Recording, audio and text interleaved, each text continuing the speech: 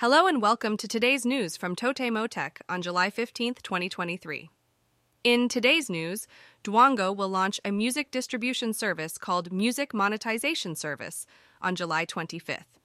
This service will allow creators to distribute their original music to music subscription services and social media platforms, enabling music creators to monetize their work on various platforms. Next, toy manufacturer Sandstones will release a capsule toy called Casio Watch Ring Collection that faithfully reproduces Casio calculators as ring-sized toys. Priced at 400 yen per capsule, this collection will be available in mid-July. Moving on, Casio Computer has registered the octagonal form of the first G-Shock model as a three-dimensional trademark. This move aims to visualize the intangible value of the iconic G-Shock design.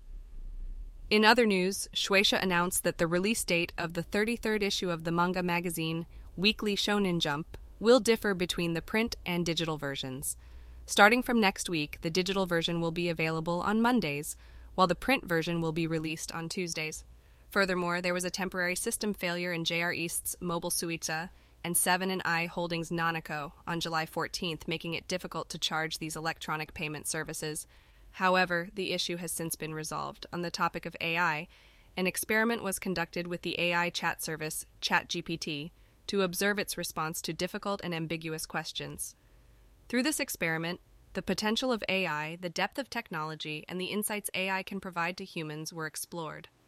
Additionally, a security incident occurred on the iOS version of Shueisha's manga app, Weekly Shonen Jump Plus. Due to a work mistake, third parties were able to access user profile information and manga purchase history. Lastly, Money Forward announced that they will revise the pricing plans for their cloud-based accounting service, Money Forward Cloud, starting from December 1st. The pricing for the plan targeted at individual business owners will increase, and the storage service Cloudbox will become a paid service from June 1st, 2024, in compliance with the electronic bookkeeping law. And that's all for today's news. Thanks for listening to TotemoTech.